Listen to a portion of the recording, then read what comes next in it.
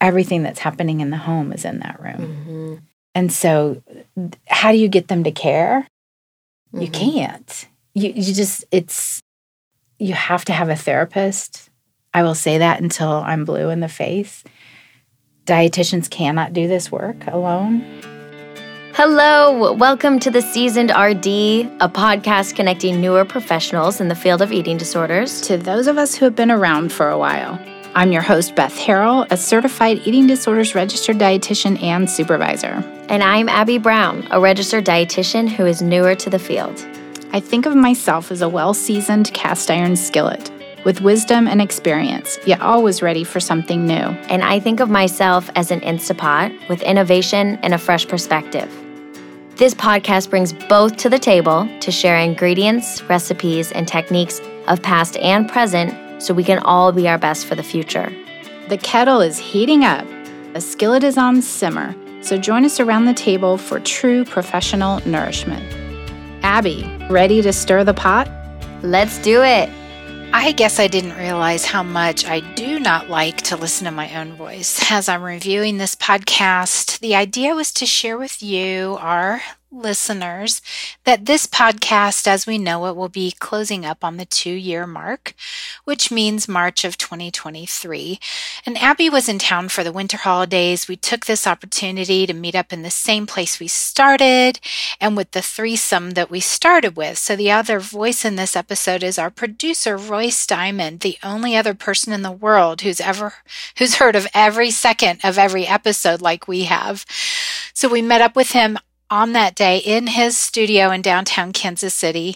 And like so many places in the country, it was the coldest in recent history. So I hope things have warmed up for you and that you're not stuck somewhere in the airline debacle like so many family and friends and clients of mine are.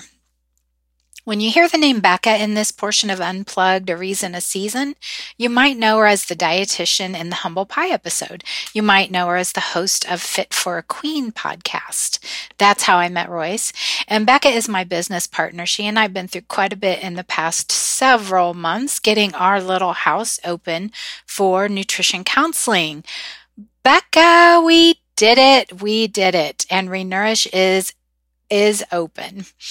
Okay, I also did not connect the dots very well with the cherry blossom example. So I'm just going to say right now, the reason I attached this research to a book called Goldilocks and the Three Bears is because when I first heard of that book, I immediately thought, oh no, someone's messing with the classic.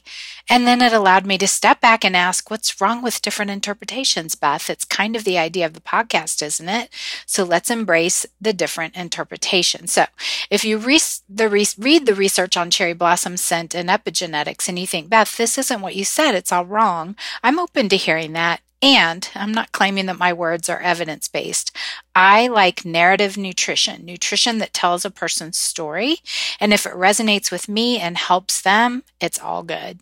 Finally, like so many feel like we work on an island, we're alone in this work. That's what this podcast is about too. It's a way to connect. So please, if you haven't already signed up for my supervision freebies, they're topics that we grapple with as professionals in the field of eating disorders, but designed for busy professionals, 25-minute quick live portion where we get to interface with experts once a month. So information is in the show notes. And then you'll be the first to hear also about whenever I have groups open. I have 2 in a year, January through June, then July through December. And pretty soon I'll be rolling out something new, a supervision membership for $5 a month to include little bits of information, nuggets that I've learned along the way and want to continue to share with you. So enjoy this short episode with Abby and Royce Diamond and me. I was leaving a position with an international organization that certifies eating disorders professionals, and I wanted to continue to connect. And so many of our guests have said, I feel like I'm on an island, you know. So that was, and then with the pandemic, it was even better that we had Zoom and we, you know, I know you're in Dallas, so we couldn't have come here like Becca does. It doesn't feel like it's been 2 years. Not quite yet. So March will be, but March. My gosh. I know. Well, and somebody said something to me yesterday about, yeah, that was about 2 years ago. And I said, oh, it was Jessica Setnick. I was on the phone with her. we were just chatting because she celebrates both Christmas and Hanukkah. And so she did an early Christmas with some friends and family, and then Hanukkah's this weekend. But she said something about the power outages. In Dallas? Oh. Yeah. And I said... When it was so cold. Yeah. Mm-hmm. And she said, I think it was about 2 years ago. I think so. It seemed like yesterday. I know. Like, literally, I remember wondering for you. Yeah. We didn't end up having any problems. No, you didn't. And she had on and off problems. Yeah. But she said she got her fireplace fixed so that... there we go. That helps. So that there would be logs or gas if the power goes out. They are freaking out right now, Dallas is. With the weather. Yeah, same. Yeah. Well, because you guys had some grid thing that was... Yeah. I don't know if it's been bad this time, but like our apartment sends us a couple emails every day about running your water so your pipes don't freeze. Yeah. Oh, gosh. I've never had to do that here. Yeah. Well, and Becca did that at our little house. Oh, yeah. Which I was glad she thought of. Yeah. Are you not there every day? No, we're not there every day. No. And so freezing that that's another thing that happened over this 2-year period. We bought that house 19 months ago. Mm-hmm. Wow. And just now are able to open the door. And we're still on preliminary occupancy, but it's been a process. So, yeah, I just thought it could be an organic conversation, maybe about any episodes that stood out to you guys. And there's no prep on this. It's really just like if there's anything that comes out, it's just really a conversation about what it's been like. And you've changed career, like so many of our guests will do. Mm-hmm. They start with something and then kind of shift into something else. Yeah. And I think that would be helpful for the listeners to know. Yeah. And I still don't know what I'm doing. I guess I should say I don't either. Yeah. I have no idea, but we'll figure it out, I'm sure. Yeah. Okay, so I'm trying to think of, I want to make sure I have everybody's names right. So, I mean, Molly Kellogg was like meeting my idol, I feel. So that one was good. And then Carolyn Costin was really cool. She's just such a hippie. And who was the one who lives in Wichita? Beth McGilley. Beth McGilley was really cool. She was very cool. Yeah. Like the title of that one was Sit Still With Me for a Very Long Time and Grieve. Mm-hmm. And the opening that, I don't know if you picked that out. Most of them you picked out. There was maybe one that I did, but it was, if you had given me all the tools when I was in recovery, I would have been a straight A student and I would not have recovered. Mm-hmm. Yeah. A lot of our clients are like that. It's just like, let me follow the rules. Mm-hmm. But she just needed some, like, that's who's coming to me lately. And I don't know if it's because of the podcast or I don't know, people who are very sick, who've been to all these higher levels of care and can't go back. They're just like, Beth, will you still work with me? And I had a client this week who I said, I haven't asked you in a while if you're having any cramping in your arms or legs or your heart or, palpitations or anything, because I feel like we're past the refeeding part. And she said, yeah, I still have some things. But I said, and she was a nursing student.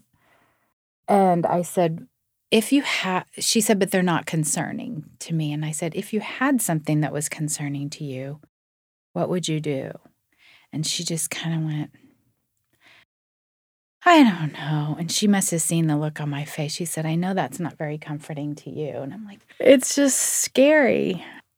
I'm hearing Beth McGilley's voice of sit with me for a very long time. And Beth, has been through different levels of recovery.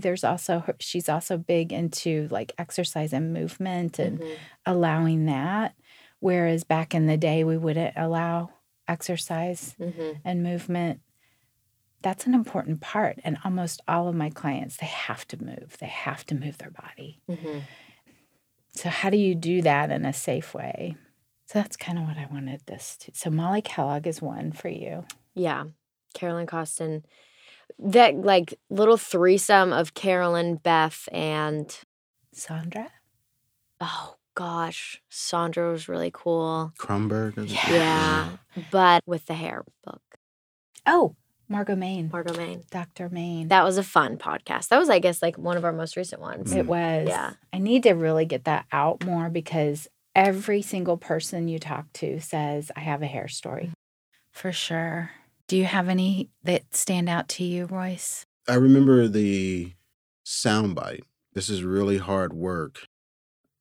And I think it was just talking about like therapists having therapy to just like the stories you were just telling. Like that's, you're really stressed about what's going on with this client. Yeah, it's really hard work. And so for dietitians, we're not taught the therapy part of it. We're not taught that. And sometimes with mental health, it's like, oh, it's a stigma. Don't do it. But almost I'm going to go back to Michelle Michko, Dr. Michko, who was one of my mentors. And she had encouraged me to get into my own therapy when I was working with someone who had what's called borderline personality disorder. And we're not taught these things. Mm-hmm. And I kept blaming myself for all the things that were happening. And I found out it's part of that personality is to kind of hook and bait and a different kind of reality, possibly than what we know the facts are. So, yeah, it is hard work. That was a big thing that happened for you, though, during our 2 years of podcasting. Yeah. First grandbaby. First grandbaby changed everything. Yeah. Everything. There was someone who said, pursue what brings you joy. And it was an intern. And she said, your face lights up when you talk about Knox. Mm-hmm. Now, you can't make a living loving on your grandchild. Unfortunately. Yeah. But I've definitely carved out an entire day a week to have him out of daycare and just at our house. And it's just, he's got 2 teeth that you can see. Aww. And another 4 coming in. And he's just starting to talk a lot. He's pulling up on everything. It won't be long before he's walking because he's walking behind one of those carts. Mm-hmm. Anyway. It's so funny when they start to get teeth. Yeah, it is. Yeah. He looks so different. Uh-huh. Yeah, that's like when they don't look like a baby anymore. Yeah. Yeah. Little babies. Did you get that book, Goatee-Locks? Yes, they love it. I love it. It's so cute. So I'll tell you, Royce, it is, and this is kind of I don't know if I said this on my other episode, just the short one with me, Goatee-Locks and the Cherry Blossoms. So this is just my brain, the way it's working. But Goatee-Locks is a book that is based on the story Goldilocks and the 3 Bears. And my daughter, when Knox was just little, brand new baby, she was telling him the Goldilocks and the 3 Bears story. She said, I don't remember what it is. I'm just making stuff up. And so it's like, that's fine. Like he just needs to hear you talk and tell him stories. And then I saw Goatee-Locks, and your nephew had gone to farm school. Farm school, yeah. And loved the goats. Yes, their names are Stinky and Dinky. And we'll FaceTime after farm school, and he says, well, today I got to chase Stinky around the farm. And then there's goat yoga. Goat yoga. Which I was talking to Michelle, and she was talking about how they poop on you. Oh, gosh. That's not very relaxing. Have you heard of goat yoga? I've heard of it, but I never thought about the fact that you get pooped on. Yeah, but when you said Stinky and Dinky, that's what made me think of it. So anyway, Goatee-Locks is super cute, and I think now it's Knox's favorite. But the Cherry Blossoms was something that, as I was reading a book that another supervisee recommended to our group, shout out to Erica in Colorado, it was a research study that talked about epigenetics, really. And whenever they would spray the scent of cherry blossom into the cage, the rodents would, and then they would shock the rodents, which this is hard to explain to clients because sometimes I don't like that. Yeah. I mean, to me, it's like, what, can we just figure this out another way? But like Pavlov's dog, whenever the dog would push, he or she, they would get a treat. And then they would stop sending treats, but the dog would still push. Anyway, this is totally different. Spray, shock, spray, shock, spray, no shock, but the rodents would be pretty running around the cage and stimulated, overstimulated. When they had offspring, so survivors of the Holocaust, we know that epigenetics express themselves in future generations. These rodents, without being shocked, they would be erratic in the cage. So when I'm telling a client about fat, like I noticed that you didn't have any fat or very little fat in that meal. What do they hear? What does the word fat mean in their evolved brain over the generations? And I had to be aware of that because I can't just say, just eat fat. It's like 60% of your brain. It's every part of your myelin sheath, which is every nerve fiber. If you don't have enough, then your heart doesn't have a pad between that and your vessel, and you end up with a lot of stomach pain. So it's I always say it's a nutrient, not a body part. But for our clients, they can be really struggle with that. The ability to eat. I think something that's hard, that I still find difficult, is getting them to care about that, though. Yes. And you worked a lot with teens. I think that can be another part of it. Yeah. When you add the teens and the parent, because who knows what the parent, and I wish you could have been on the one with Dr. LaFrance, but we had to schedule her whenever everything aligned and you weren't able to be there. So Sarah Borsky did that. But she talked about how she would look at these parents. I think her opening soundbite, which in real time we recorded and it dropped today, I was thinking that this mom, like, what is happening with this mom? Why? We kind of get this helplessness and sometimes even question, like, what is going on? Why is this happening this way? It was fear. And so when we are in the room with a teenager or a child, then their parent is also, even if they're not physically in that room, everything that's happening in the home is in that room. And so how do you get them to care? That is the hard thing. You can't. You have to have a therapist. I will say that until I'm blue in the face. Dietitians cannot do this work alone.